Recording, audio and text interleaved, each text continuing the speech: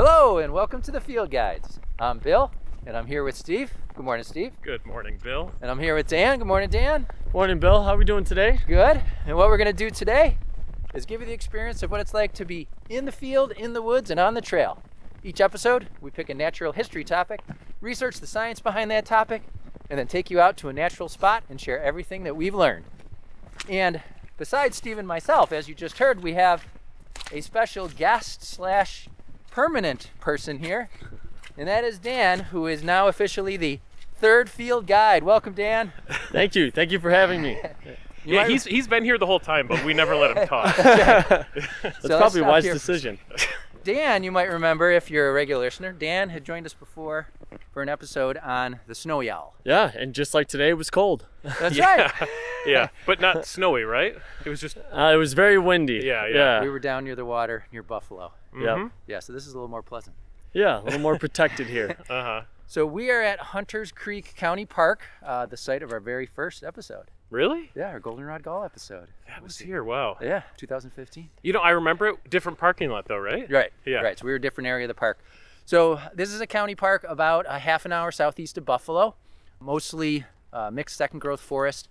We're going to be actually traveling through the park. I haven't told these guys yet, but we're going to be aiming for Mossy Point, which is a relatively new preserve that was preserved by our friends at the Western New York Land Conservancy, I think maybe last year. So this is December 2023. We have a freshly fallen few inches of snow around us, perfect winter day here. And our topic for today, Daniel? Timber rattlesnakes. Timber rattlesnakes. Wow. Of which so I take it we will find one. Yeah. Right? Are we going to dig them up? Is that how you find them? We're going to find a hibernaculum. Oh, yeah. So, folks, we know it's been a long time since we released an episode. I think the longest stretch ever. Really? Since we released an Oh, yeah. episode. Yeah, so we've been in a bit of a hibernation.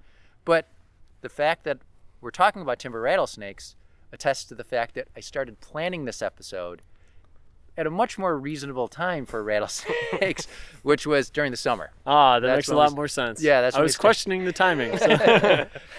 So it's been quite busy. Stuff may come up. Maybe we'll talk about what's been happening. But we got a lot of material to cover. So why don't we get started on the trail? Let's head this way. All right. Okay. All right. Now, before we get into the episode proper, I do need to make a mea culpa, an apology.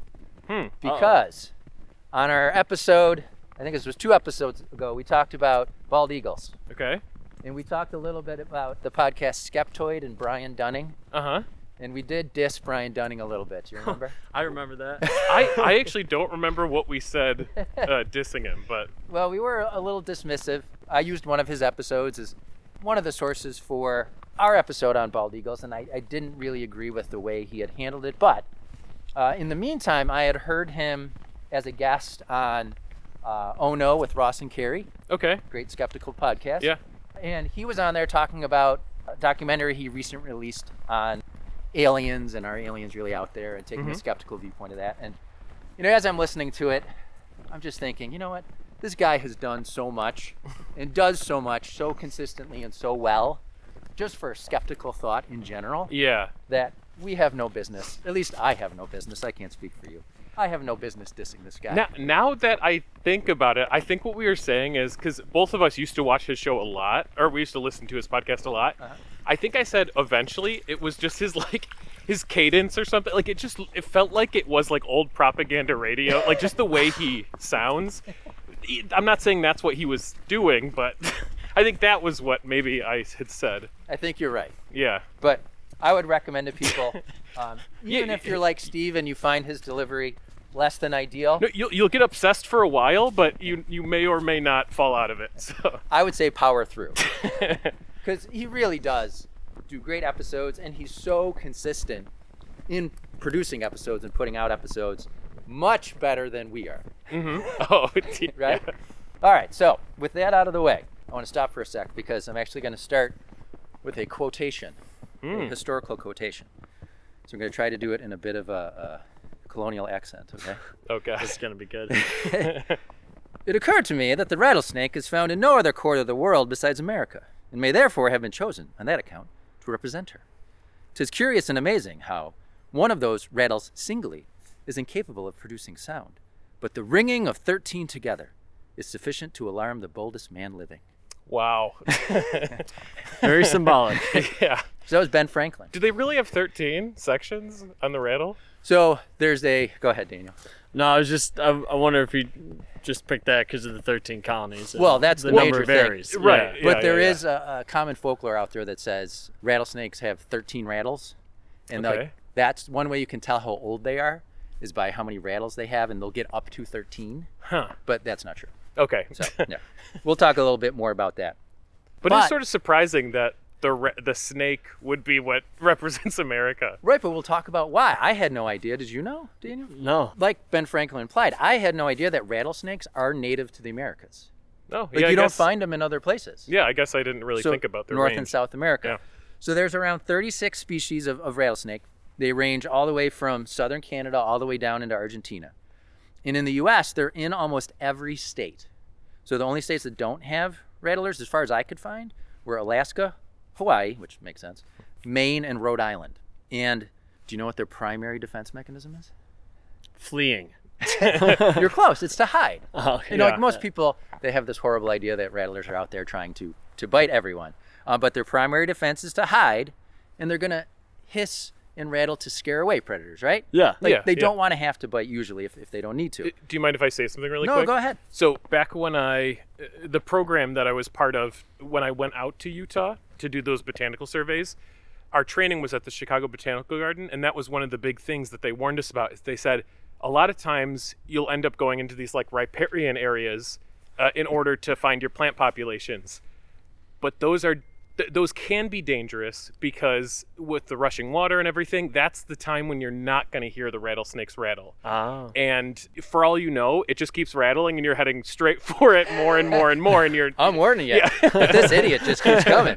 yeah, so that was like a big thing that's always stuck with me where I'm like, when I'm around like rushing water and I can't hear everything all that well, Right. I do think about that. Yeah. So typically they do try to warn you, right? Mm-hmm. But it's funny you mentioned Utah because most rattlesnake species do like it dry. And the majority of the species here live in the American Southwest and Mexico. Arizona has the distinction of the most rattlesnake species. They have 13 different species. But they don't have our star species, the one we're going to focus on today, the timber rattler. So this species, highly toxic, makes its home in the eastern and central U.S. It's only one of 4 rattlers found east of the Mississippi. All right, and Daniel's spent some time in rattlesnake country, so if I'm saying anything that you know is untrue, please speak up. All Yeah, right? I love calling you out, Bill. I'll be glad to do that. If you happen to be here in the Northeast where we are, it's likely to be the only rattlesnake species that you'll find, and that's why Ben Franklin paid it attention and why the early colonies paid attention to it, because it was the only rattlesnake really present in the 13 colonies. But we'll get into later in the episode why it became a symbol of the colonies, and that's why you see it even today on the Steve has one of these flying in his yard, the "Don't Tread on Me" flag. Oh, that's true. That's He's wearing true. a t-shirt right now. with Yeah, it. America. You have a tattoo, right? I do. And that flag, the snake on there, is a timber rattlesnake. So, Oh, okay. I didn't know that. Yeah, I I just did- knew it was a rattlesnake, but I didn't know No it idea. had a specific Yep. species. so Huh. we'll talk about that. Now, I do want to shout out to the website Wild Snake Education and Discussion Group. Check out that website. They also have a Facebook group. You'll know you got the right one when you see it's a group by Mike Van Valen, which reminded me of Van Halen, so that was easy to remember. But check that out. They have tons of solid information that is backed by research. Very well-written articles on lots of different species and on genera and on subfamilies. They definitely know what they're doing. So check out those groups. I got a lot of my information from that group. All right. Do you guys want to walk a little bit? Sure. Yeah, All right. let's do it. Have you guys seen a rattlesnake in Ah. the wild in the Northeast here? I have never seen one in the Northeast. No, I've tried. I remember John Roth and I went to certain places to look for the rattlesnakes, but we've never had luck. I imagine it's probably pretty tough to find them. Now, you've run into other rattlesnakes, right? I have. During my times down south, I've ran into rattlesnakes on multiple occasions. So why don't you give people just a quick idea of, since you've been on the podcast with the snowy owl, you moved down south. Why? Well, I'm enamored with southeastern environments, mostly different wetlands and swampy environments, and I had an opportunity to work as a naturalist guide in the Okefenokee swamps in southeastern Georgia. And of course, you have 5 venomous snake species that can be found in the Okefenokee region, and 3 are rattlesnakes. Oh. I've encountered 2 of the 3, which is what they call down there a canebrake rattlesnake. That's essentially just another name for a timber rattlesnake, Right. and the pygmy. I have never come across in Okefenokee the eastern diamondback rattlesnake, but I have in Everglades National Park. So the only encounter, well, I should say the only time I've ever seen a close-up encounter with a living, healthy rattlesnake was in the Everglades. Yeah. And this was back in the early 2000s when I was working for the Nature Center. We took down a group to the Everglades. And Rich, who's been on the podcast before, shout out to the Bobcat episode, he and I were hiking around Eco Pond Okay. down at the bottom of the park. And we were kind of hiking through some brush. And I happened to look down between my feet, and there was a young snake curled up. And we were taking pictures of it. I was so happy to get a close-up of a reptile. No rattle that we could see. But when we got back to the cabin and we showed it to Sandy Gaffner, who we mentioned on the podcast before, he said, "Oh, that was a pygmy rattlesnake." It's just a young one. But again, we were standing right over it, getting back to how they tend not to strike unless you really bother them. This snake was not acting in a defensive manner. It was just basically being very tolerant of both of us bothering this snake. I mean, we weren't touching it or anything, but I, like I said, it was right between my feet. So that's the closest encounter I've had with a healthy living rattlesnake. When I was in Utah, one of the guys was worried because he said people kill rattlesnakes out there so often because they're so scared of them. So it's like they see the rattlesnake, they see the rattle, they kill it. And he said there are rattlesnakes without rattles, and that if you're just killing all the ones with rattles, it just makes things more dangerous because now there's going to be a bunch without. When he told me that, I was like, oh, this guy's pretty knowledgeable. He was like a really smart botanist anyway. Yeah. But what do you think, Daniel? I did not come across any official studies regarding that, but it's more so behavioral, like certain rattlesnakes that are more inclined to rattle because they don't always do it unless sometimes you're right up on them or sometimes never at all. The ones that do rattle and give away their presence are killed off. So, and that was happening so immensely that it was actually acting as selection against rattlesnakes that rattled more often. So resulting in surviving rattlesnakes being ones that were never found because they hadn't rattled. So I haven't been able to really look into that, but I have heard that several times. I just don't know how truthful it is. I couldn't find anything about it. yeah. So it sounds good, Yeah, right. which is a red flag right there. So we'll have to look into some studies on that. That would just go to show you just how immensely they are persecuted, and killed off. And Oh, yeah. that is one thing I came across in my research, just how often people, if they see a rattlesnake, will kill it. Oh yeah, all the time. And, we're going to talk about how that is diminishing populations of all sorts of rattlesnakes. But, Daniel, when we were waiting to start the mic up, you told me a story about a friend down south. And I think that's a good perspective to share. Well, I go into things a lot of times with environmental bias to it, and I try to be aware of that. You bastard. And, my opinion was always, no, you can't kill venomous snakes. They're part of the ecosystem, all that. And I still feel that way. But I was a bit more understanding when I did encounter an individual who killed a canebrake rattlesnake. And he was just saying to me, if I'm out at the Okefenokee National Wildlife Refuge or some kind of public land, I'm not going to kill a rattlesnake. But if it's in my yard where I have my kids running around and my dogs, that's a different story. And I was a bit more understanding to that. Not that that's what I would do, but it is good to try and get multiple perspectives. Right. I also heard, and this is another thing, I don't know if it's true or not, I heard that they're not easy to relocate. I have heard that. If you relocate it, it'll come back, because, let me catch my breath really quick. We were hiking up quite an uphill. I had a friend that lived in New Mexico for a while, and he said they had these storage units, and he said they did find a rattlesnake in there, and I think they did have to kill it because they said even if you take it out, it'll find a way back in and just get up between the mattresses again or whatever. Yikes. It was just too much of a danger to the employees there. So. And I did come across at least one study, I can't say how many studies support this, but one study that did look into when they have these events, we'll talk more about them later, these rattlesnake roundups in different areas of the country where people go out and gather as many rattlesnakes as they can. Some places they kill them after, some places they let them go. But one study that looked at it said that there was a mortality rate, I believe it was around 50%, just after they were released. Researchers followed up and they found that a high number of them didn't make it. So, because they do seem to be very tied to their habitat, their specific habitat. I know they have, what's it called when they return to the Philopatry? to their hibernaculum, their winter dens. Yeah, I've read the same thing. Yeah. So you put them in somewhere they're not familiar with, and they don't know what to do. I think I've heard that about ants too. Sorry, this is the episodely getting off topic, at least the first one. I guess if like there's an ant on your windshield when you're like driving somewhere, it's like, even if it stays on your windshield the whole time and it safely parks with you, He's like, done for? Yeah, he's done for. At least that's what I've heard, is that they're done for. He or she is done for. Well, that's like us moving across the country. Just a 10-minute car ride for them. That's true. Right. So you mentioned that the timber rattlesnake can also be known as the canebrake rattlesnake.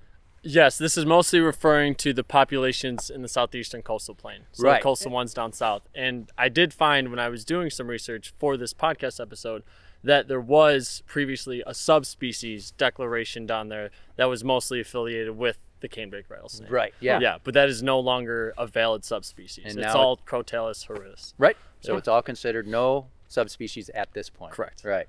So I heard it was also referred to as the banded rattlesnake, which makes sense because we're going to talk now about what it looks like. So I came across the coloration is very variable, but generally you'll have dark bands, some sites call them chevrons, overlaying a backdrop of lighter colored scales.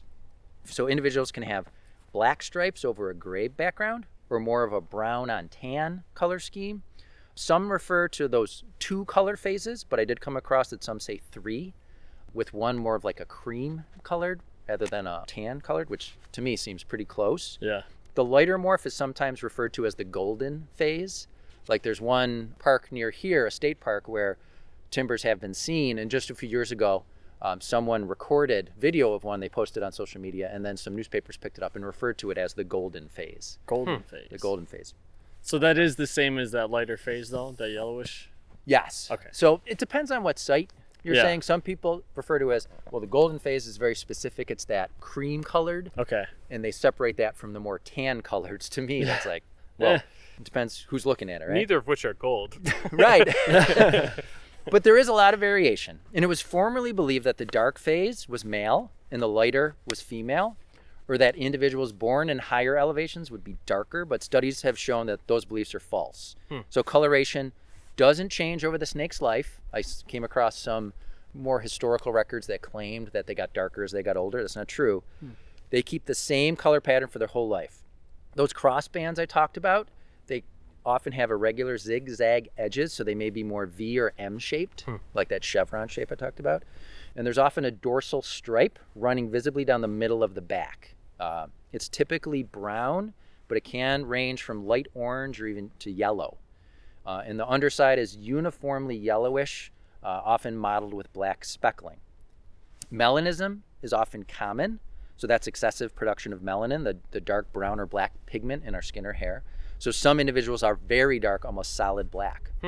But even in the darkest individuals, timber rattlesnakes stand out from other snake species because they have large triangular scales with a thick medial keel, almost like a line down the middle of the scale that stands out from other species.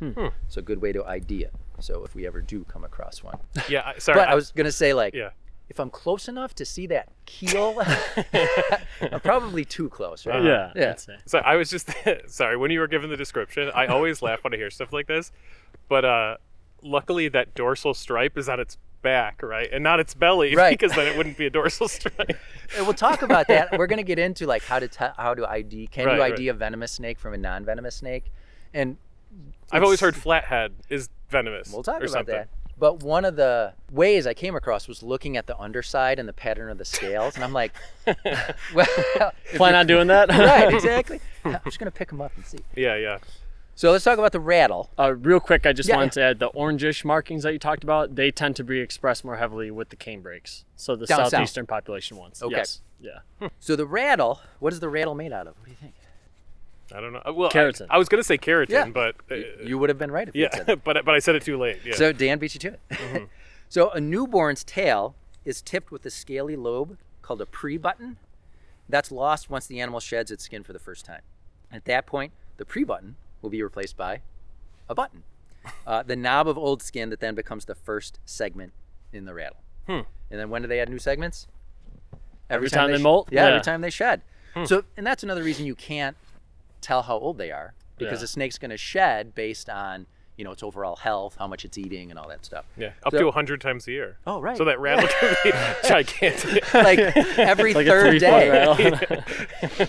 So the young, they'll add 2 to 5 rattles in their first year typically. They'll Oh, shed wow. that many Wow. times in their first year. Typically, a snake will have 8 to 13, an adult snake. That's what I came across. And what's their longevity, I guess? We're going to get to that. Okay. All right? Don't screw me up here. I'll try not to. So just to reiterate, the number of rattles does not equal the age. Some people say with an adult snake, you can take the number of rattles and kind of divide it by the number of times they typically molt. But again, you're going to get a average at best.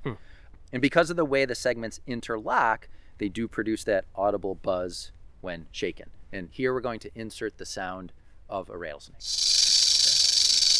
All right, if you hear that sound, back away slowly, right? Well, how unfortunate would it be if someone was coming across a rattlesnake while listening to the podcast at that moment? That would be that. Terrible timing. I'm so sorry. So adults are usually 3 to 5 feet long. And Dan, again, if you found different information, let me know. Sure. And they weigh between 1 and 3 pounds, often towards the lower end of that range. But the maximum reported total I found was 74 inches, so over 6 feet long. But again, Wow. that is way beyond the typical. Yeah, that's an outlier. Yeah, outlier. Some reports up to 9 pounds. Wow. So they can't get, but rarely do they get that big. There does appear to be some sexual dimorphism, males and females looking different, with males larger. And this is where we're going to get into scales, number of scales, shape of scales, because once you start digging into snakes, I'm sure you guys have come across it a little bit, like IDing between species, male and female, you got to really get into knowing the different scales on the different parts of the body, what they're called, what they look like, how they're shaped, their placement, and that's going to tell you a lot. We're not going to delve too deep into that here because I feel like there's so much information, and I was just too lazy to really dive in. The That's a closest lot. I've ever come to IDing snake is identifying plants based on their bud scales, like knapweeds and stuff. Similar, So, yeah, similar to that. but basically the same. So I'm probably gonna know a lot of this stuff. So. But you're going to be an expert. And I should say, I wasn't being lazy. There was just so much information on timber rattlesnakes. And that's really another reason it took me so long to feel comfortable and ready to record. Because typically we tackle a topic, and within a few sessions of sitting down, I kind of find kind of the meat that I think would make a good topic for the episode. But there's just so much. Like, we rarely do reptiles. I don't know if we've ever done reptiles before. I I don't think so. I don't think so, We've actually. done amphibians, Yeah, but we have. I don't know if we've ever done reptiles before. There was just so much information out there. A lot of great information and a lot of bad information. I guess you could say that about any topic on Right, the Yeah, internet, for but, sure. But when you know nothing about it, or very little on a topic, that's Right. even more dangerous. I do have to say, with species like this that are considered dangerous or vermin or whatever you want to call them, there's a lot of like animal control websites, like businesses that you hire to come and eliminate certain animals from your house or from your business or your property, that put out a lot of information that is not accurate. So if you come across information on timber rattlesnakes and it's attached to like a business that's making money getting rid of these animals, I'm not saying it's all wrong, but take it with a grain of salt. Yeah. That's good to know. Yeah, I'm not personally scared of snakes, but at the same time I do admit they are nightmare fuel a little bit. Like even that scene in Indiana Jones where the pit of snakes, that was horrifying. I know on social media every now and then like a clip comes along where it's like a big snake's falling through someone's ceiling or something. God. Like, and that for some reason I've seen that one way too many times. I've seen that too. Yeah. It's wild. So snakes are nightmare fuel for sure. Danger maybe noodles. just they're so danger noodles. Yeah, Right. They're just so different from us, and they. Yeah, no, it's totally true. I mean, talking to people that I work with, I work at a school, and talking about that we're doing an episode on rattlesnakes, I would say more people than not would give a negative response to the idea. Yeah, I see a Especially lizard. snakes in snake. general. Yeah, Right? I see a lizard, right? And I'm like, it's just like me. It's got like hands, and, like, it's got arms Totally. and legs, and but I look at a snake and I'm like, what is this freak? What is this thing? All right. Let me finish what I was going to say, because Sure. Dan, it looks like you got something you want to say. Is that true? When we start talking a little bit more about venom, that's Okay. when I have most of my contributions. All right. So I was mentioning how there's some sexual dimorphism. So on the underside of the snake, so if you have the snake flipped over and you're looking at the underside, the scales that kind of run from its head to its cloaca, that opening where it eliminates wastes and the eggs come out, those are called the ventral scales. Then you have the anal scale that is just forward of the cloaca. And then from the cloaca to the tail, those are called the subcaudal scales. And again, folks, I'm not an expert, so if I'm saying any of this wrong, please let us know. But males will have 21 or more subcaudal scales, so going from the cloaca to the very tip of to the start of the rattle. Females are going to have 20 or less. But again, I wouldn't recommend picking one up to see. It's a male! Their heads are vaguely triangular. They do have those vertical pupils. In the one source I said lidless eyes, but do any snakes have lids on their eyes? I don't know. I have Not no that I idea. know. We'll have to look that up. And an important thing to look for in timbers and their relatives is they have that heat sensing pit located between the eye and the nostril on both sides of the head. And that's a feature shared by all rattlesnakes. So every animal on the planet gives off that invisible infrared. So even in total darkness, these facial pits can detect that radiation. And the snakes perceive this as visual heat. The pit does have a membrane on one part that attaches to thermal receptors that feed into the trigeminal nerve, which we also have. It's connected a lot to facial sensation, vision, lots of things. And in the snakes, that nerve feeds into the optic portion of the brain. So the information that the snakes are sensing about infrared around them, they're receiving that as like visual stimuli, at least in part. So if a warm-bodied mouse does wander past a snake on a moonless, cloudy night, the snake could locate it using those pit organs despite the poor lighting conditions. So let's talk about IDing a venomous snake. So Daniel, as far as you know, is there any reliable way to ID a venomous snake? I'm putting him on the spot. I know. It's tough. You hear things like, oh, the triangular head, and then you then read that that's not true because certain water snakes, those are the ones down south that mostly get confused with cottonmouths, a venomous species. They'll flatten out their heads. So it's kind of just looking at the colorations and markings is how I would do that with certain Getting species to know down your south. snakes. Getting to know the individuals as far as like criteria for just determining whether it's venomous or not, that I'm not aware of really. Yeah. So My question is, though, let's say, I mean, maybe this isn't the case, but let's say it's just venomous snakes and then the mimics that flatten their head.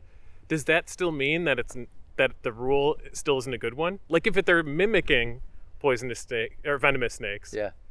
I almost feel like the rule's still pretty good, unless it's just a not totally non-mimics, non-venomous. Also do it. Well, what I would say, go ahead, Daniel. Well, I was just going to add to that. If you're not 100% sure, Right. assume it's venomous. The mimicry When works. Just assume they're all venomous. I had a 4-hour boat tour in the Okefenokee Swamp, and we stopped at a place called Coffee Bay. It was, a dry area where you can get out and stretch, and there is a porta potty there in the middle of the swamp. So it was a very, very important stop for our extended tours. But we stopped there and we were walking through a patch of maiden cane, which is this straw. It looks like hay, this straw-like plant, which is a great spot for a young cottonmouth to be hiding in because they, blend in so well. And we almost stepped on what ended up being a young cottonmouth. It was when I was just down there for a few weeks, so I wasn't 100% sure. I assumed it was a cottonmouth, and I took pictures of it. I thought maybe it's a water snake, but we're just going to pretend like it's venomous. And then sure enough, when I reached out to more competent naturalists at the time down there, they confirmed that, yeah, that was a young cottonmouth that we almost stepped on. Wow. So it's just like, unless you're 1,000% sure, just assume it's venomous. That's even if you're just 100% sure. Yeah. So approach snakes like you approach mushrooms sometimes. There you go. Yeah, unless you're with like you a go. crazy super expert. Yeah. And that's what I was going to say. There are rules like the triangular head that in certain areas of the country, they do apply, but you need to know what the snakes are in that area. So Right. that's really the best rule of thumb is to get to know the snakes in your area. Yes. There's no quick and easy rule of thumb that applies everywhere. No. So Right. people want there to be, I know. but unfortunately there's not. One that I came across, which I thought was great, was that venomous snakes smell like cucumbers. What? Totally not true. I know. I heard of that too. Yeah. I heard of Is that this too. related to Yeah. those cat videos where they'll put a cucumber on the ground next to their cat, and then when the cat sees it, they like fly away? Freak out. Yeah, yeah. We've tried that with our cats. It doesn't work. Nothing? Nothing. Aw, Nothing. that's disappointing. The cat just looks at like, what the hell are you doing? I Like- think your cats have given up on life. So the triangular head rule, pit vipers, which rattlesnakes are members of the pit viper family, they do have triangular heads, but so do some non-venomous snakes. And as Daniel pointed out, some can flare the sides of their head in defense, so they look like those. Some venomous snakes, like the coral snake, do not have triangular heads. Yeah. Oh, that's true. They have like little streamlined heads. Yeah. Right? Yeah. Yep. yeah. And then some people say all venomous snakes have those elliptical pupils like cat's eyes. Rattlesnakes, cottonmouths, and copperheads do, but some non-venomous snakes do too. Coral snakes, again, don't. And then most snakes, their pupils are going to respond to light levels. So in low light, all snakes look like they have round pupils, unless you're looking Oh. super close. And again, you're going to get close enough to look. All right, I just need to get close enough to look at the eyes. That's like cats too, though, I guess, because there's so many times my cat's got like, Right. huge. He looks pupils. high. Yeah. So those pits that I talked about, those are an indication that it's a pit viper, and all pit vipers are venomous. But if you don't spend a lot of time looking at snakes, those pits can often look like nostrils. The Yeah. nostrils are typically smaller. Okay, so it can be hard unless you spend time looking at snakes and their heads to know the difference. You got to be close. So I did find one that said, well, you can use teeth marks. If there's just two big teeth marks, it's probably a venomous snake because that's fangs. But if it's a row of teeth, it's probably not venomous. At that point, there might be other indications that Right, it was venomous, exactly, though. yeah. At that point, it's really too late. Really? So snakes have like multiple teeth that they'll non-venomous snakes have? We're going to talk about Okay. using dentition and the different types of dentition out there. But typically, venomous snakes, not always, but typically venomous snakes are going to have fangs as their delivery mechanism. Have you been bit by a garter snake before? Yes. Also a member of the pit viper family. No. No. I was like, fact checkers are going to get us on that one. But we're going to get back to I meant garter to say snakes. that slightly differently. You delivered that like perfectly. Yeah. So the thing I alluded to before with the subcaudal scales, those scales in between the cloaca on the underside and the rattle, or if it's not a rattlesnake, if it's just a venomous snake, supposedly those scales will just be a row of single scales, one above the other, all right? In non-venomous snakes, supposedly, that section between the cloaca and the tip of the tail, you're gonna have a double row, where you're gonna have two scales next to each other, then underneath two scales next to each other, all the way to the bottom. But then I also found further, a venomous snake may have, near the very tip of the tail, two rows.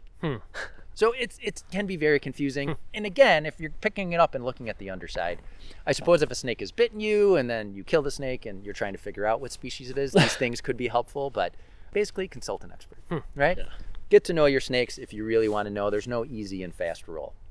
All right. You guys want to walk? Sure. Yeah. We're sitting let's do halfway it. up this hill. So we're going to talk about distribution and habitat now. So I mentioned before that rattlesnakes are in almost every state here in the U.S., but timber rattlesnakes are in 27 states. And we didn't say the scientific name. Dana, you want to share it? Crotalus horridus. Horridus. And what does that mean? I think horridus is like, is it Horrible? terrible? Yeah. Yeah, horrible. Yeah. That sounds good. That one I knew. And then crotalus comes from a Greek word for rattle or castanet, so it's a horrible rattle. Oh, okay. Right. Now their range extends in the south from Texas to northern Florida, and then north to Minnesota, across to New Hampshire. And it's second only to the prairie rattlesnake out west as the most northerly distributed venomous snake in North America. They are extirpated, no longer found in Michigan, Delaware, Maine, and Rhode Island, and it's considered close to extirpation in New Hampshire. I think I read that there's only one Yeah. population left. Yep. And it's not doing that well. Yep. Yeah. Canada listed it as extirpated. There was a recovery strategy where they were considering reintroducing them, but in 2009 it was abandoned because the research into the strategy found that there's just not enough habitat. that would make it seem viable where they could thrive. So they're found in... Extirpation is just a nice word for extinct populations. Extinct populations with their own unique genetic diversity. Sure. And ever since I switched to genomics work and population genetics stuff, I don't know. I'm like, populations are the bomb. Super important. You know? Yeah. Yeah, super important. Daniel, I think in your research, back me up here, but I've found generally it seems that in the more northern parts of the range, they're not doing very well. Yeah, And in the more southern in a lot parts of the cases. In the more southern parts of the range, they're doing okay. That's what it seems just from the research that I've done. It's just shown that in a lot of places in the Northeast, they are declining. Yes. The one state that I did see that had more stable populations was Pennsylvania. That's what I found. I think I came across that they have something like 1,000 different sites or something like that. Yeah, I haven't found something with numbers like that. Yeah, but so that's Pennsylvania seems to be doing pretty well. So isn't Pennsylvania also like a crazy state for, it's like one of the biggest hunting states too? It is. So I have to imagine it's probably got to be due to the fact that they have a lot of land for them, like a lot of habitat. That's what you need, right? Yeah. Habitat. One article I came across said, across many parts of the country, timbers aren't nearly as common as they used to be. Now, what I found was surprising was compared to their historic range, their current range isn't much smaller. It's contracted maybe like 25%. Because you look at historical maps and current maps, you don't see a big shift, but as you just said, Steve, populations have undergone drastic declines. So they're almost found, generally speaking, across the same areas of our landscape, but there's just much fewer in many areas. That is interesting though, because normally when you see such devastation to the overall population of a species, it normally involves, the range getting smaller. Right. Yeah. A much more drastic contraction of the range. Yeah. Populations have undergone drastic declines range-wide due to loss of habitat to development, removal by collectors, and then as we've already talked about, mortality from persecution and roadkill. Here in New York State, it's thought that populations have been reduced by 60%, and that's according to that DEC assessment. Yes. Our state conservation group, that was in 2013, so about 10 years ago. Now they're found in a variety of habitats. Up here in the north, you can find them on rocky slopes within and near forested habitats.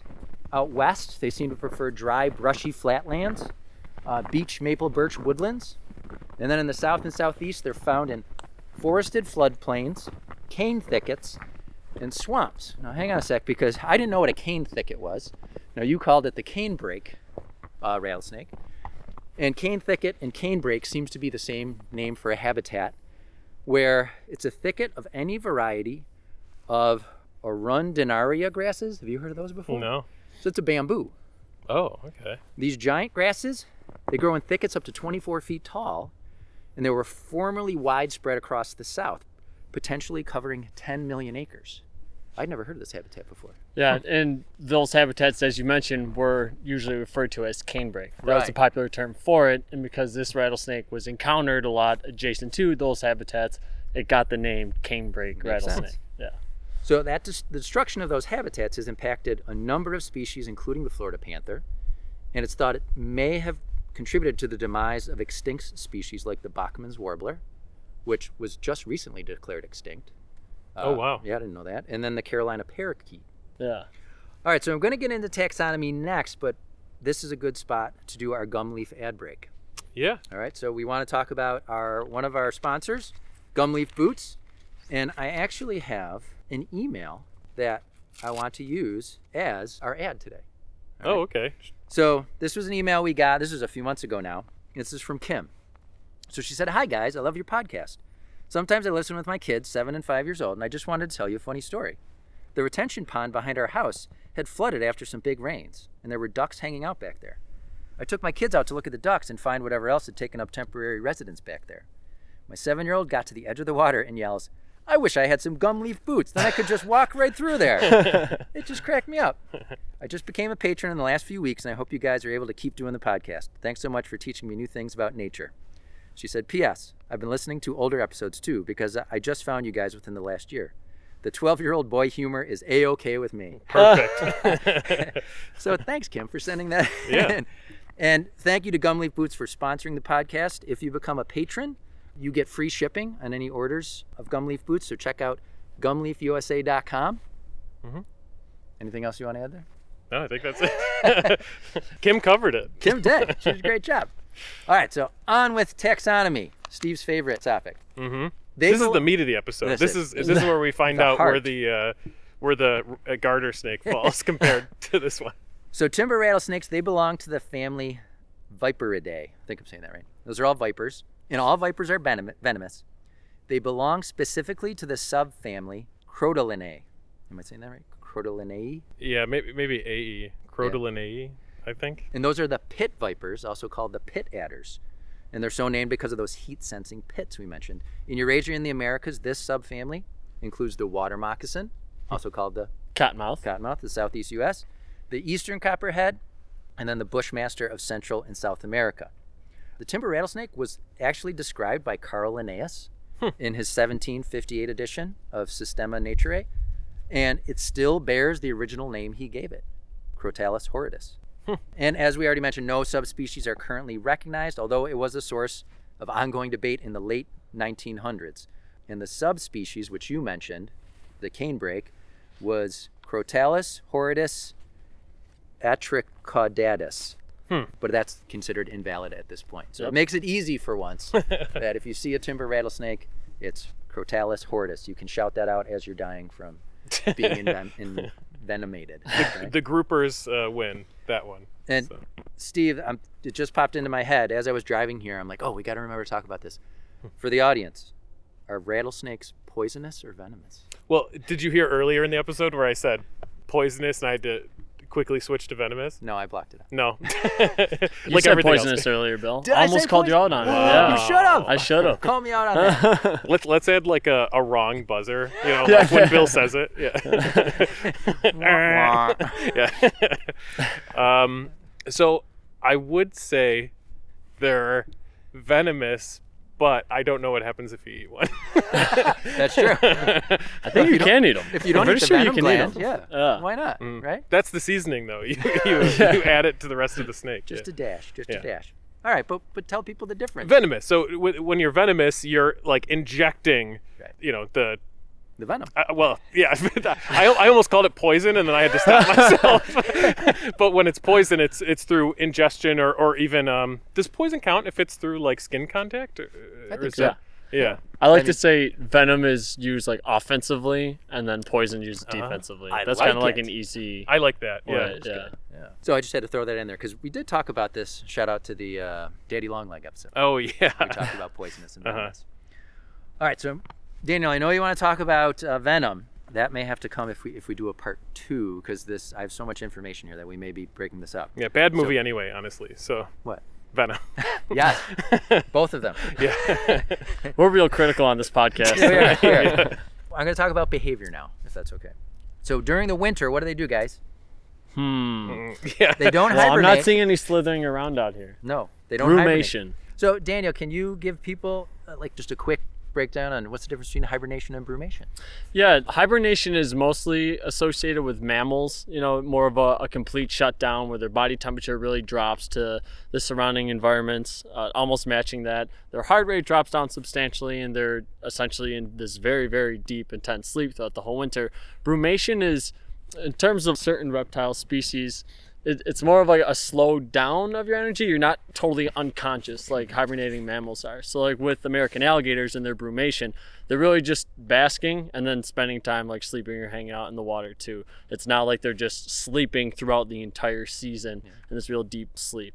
That's essentially, to my knowledge, a big difference. And I would say, I may have mentioned it before, we tried to do an episode on brumation.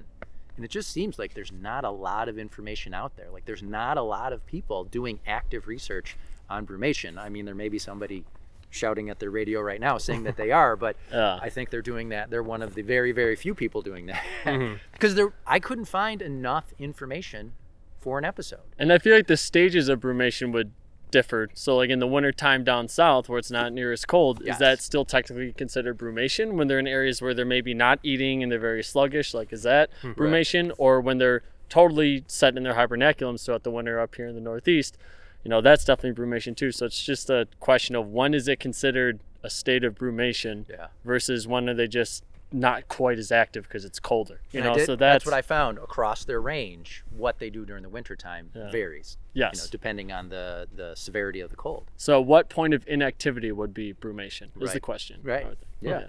So up here, you mentioned hibernaculum. We've said that word a couple times. Give people an idea, what is a hibernaculum? Because I'm sure some people don't know. Yeah, the hibernaculum is where they spend their time in the winter to avoid the colder weathers, and usually together in groups is what I found. Yep. In underground places. That way they're avoiding the cold. Yep. And as we mentioned earlier, but they do have some fidelity to that site. Actually, it's very strong. So when they are active, they'll tend to still venture, like I think I read, a couple miles or so away from that hibernaculum. Yeah. So they do like to stay in that spot near that area. And I did find that they'll often be in the hibernaculum with other species too, like copperheads or black rat snakes. Oh, wow. So it's not just all timber rattlers. Wow. So that communal wintering den, they'll often use chemical trails to locate it when it is time to head in there. And then a study of den sites in the northern ranges, like around here, showed that 70% were on south-facing slopes. Oh, okay. So Steve, why would it be a south-facing slope? Because that's where that sun is. That's right. So their mating season is from early summer to early autumn. And after mating, females store sperm through the winter until implantation of the embryos the following spring. Wow. And then gestation lasts about 4 to 5 months. And then young are born late August to mid-September. I couldn't find if that's consistent across the range or not. I bet it would probably change just because the Right. you I know think the it would have to. variation in the climate. Yeah. Normally like breeding Right. season with birds, like gonna be a barred little owls different. would be earlier down in Okefenokee than up here. So Yeah. I'd imagine it'd be different, but I So- don't know for sure. Sometime around then, they typically have 4 to 14 young. The neonates, which what they call the newborns, are around 10 to 14 inches at birth, so around a foot long. And they're born encased in a transparent membrane, like a yolk sac, which they shed within a few minutes. So we're going to talk about different types of reproduction, egg laying, non-egg laying, and snakes, because I think I have a pretty good breakdown. Oh, nice. Looking Shout forward out, to this. shout out to Mary Holland. So if you guys know about Mary Holland, she has some books. She has a website where she does nature observations like every day.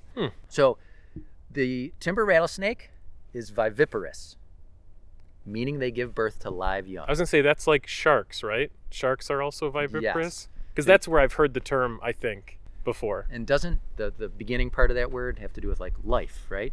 Well, viva is to live in Spanish. Right, so right. I don't- All right, so there you go. So 70% of the world's snakes lay eggs, and those are oviparous. Okay. So ovo, egg, right? Yeah. The rest give birth to live young, viviparous. So oviparous snakes, the egg layers, tend to live in warmer climates where the substrate they lay their eggs in is warm enough to incubate the eggs. Gotcha. Okay, so I mean, think about reptiles, cold-blooded. You're obviously going to have more of those in warm areas. Yeah. The ground is warm enough to incubate their eggs. Most egg-laying snakes deposit their eggs and then depart, just relying on the substrate to do the incubation, take care of their young. Viviparous snakes tend to live in cooler regions where the ground is too cold to provide incubation. So there is a distinction, though, to make it more complicated, between egg-laying snakes. The majority of snakes that lay eggs do so outside their body, in a protected area like a rotting log. So those are the ones that are known as oviparous. But there's also egg-laying snakes that retain their eggs inside their body until they're ready to hatch. These snakes are called ovoviviparous. Oh no! Don't tell me that this is what sharks actually are. I wonder if I'm don't know. confusing things. So do yeah. they expel the egg then, or does it get reabsorbed? I think the in eggs their hatch body? inside of The them. eggs hatch yeah. inside. So ovoviviparous snakes, such as the garter snake, appear to give birth to live young, but they actually don't.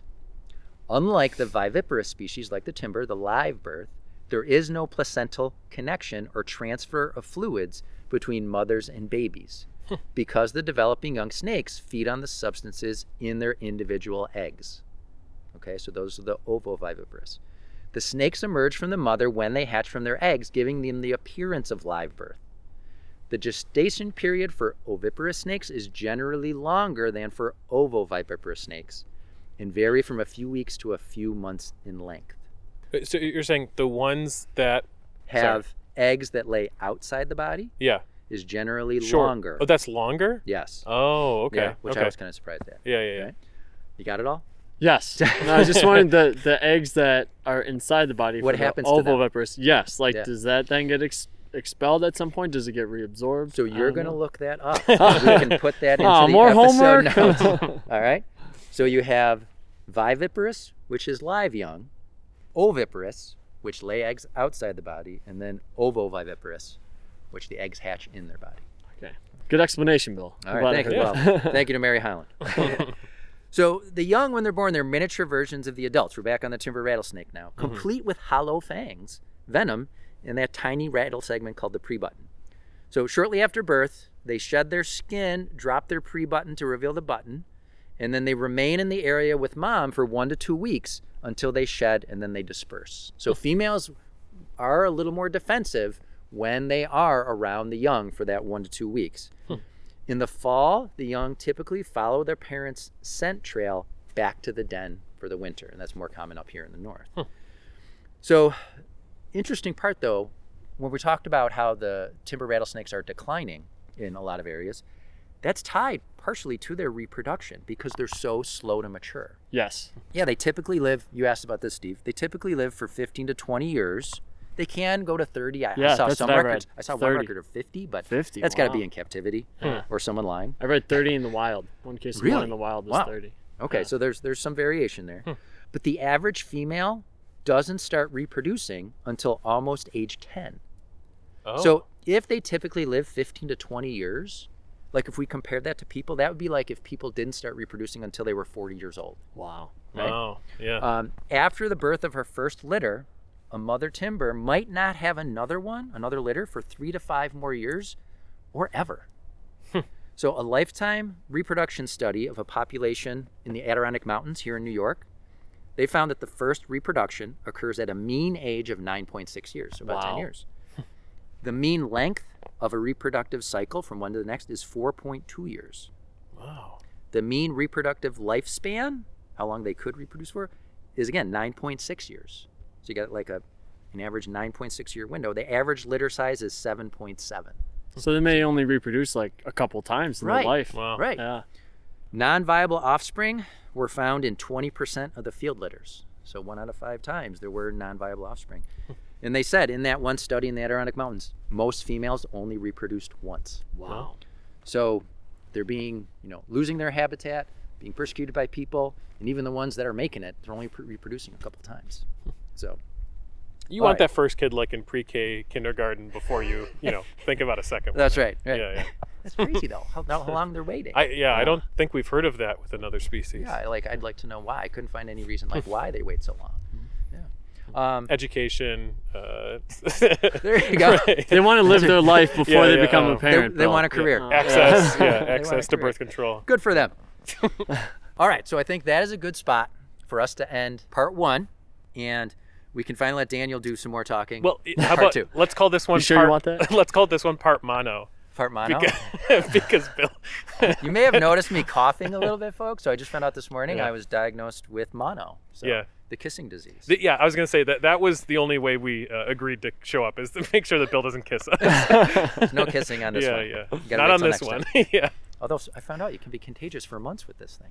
Oh yeah, yeah. so- Also, you can have like really high temperatures and like hallucinate and stuff. So Awesome. I have this that whole to look forward this whole to. episode, Dan and I disappear. We're not actually out here with you. I'm just out here by myself. Well, I'll figure that out when I listen back. And it's just me talking and no Yeah. response. All right, so folks, I'm not 100% sure at this point when part 2 is going to come out, but it's going to be coming out soon after. So join us again for part 2, and that's when we'll do our official wrap up. All right. All right.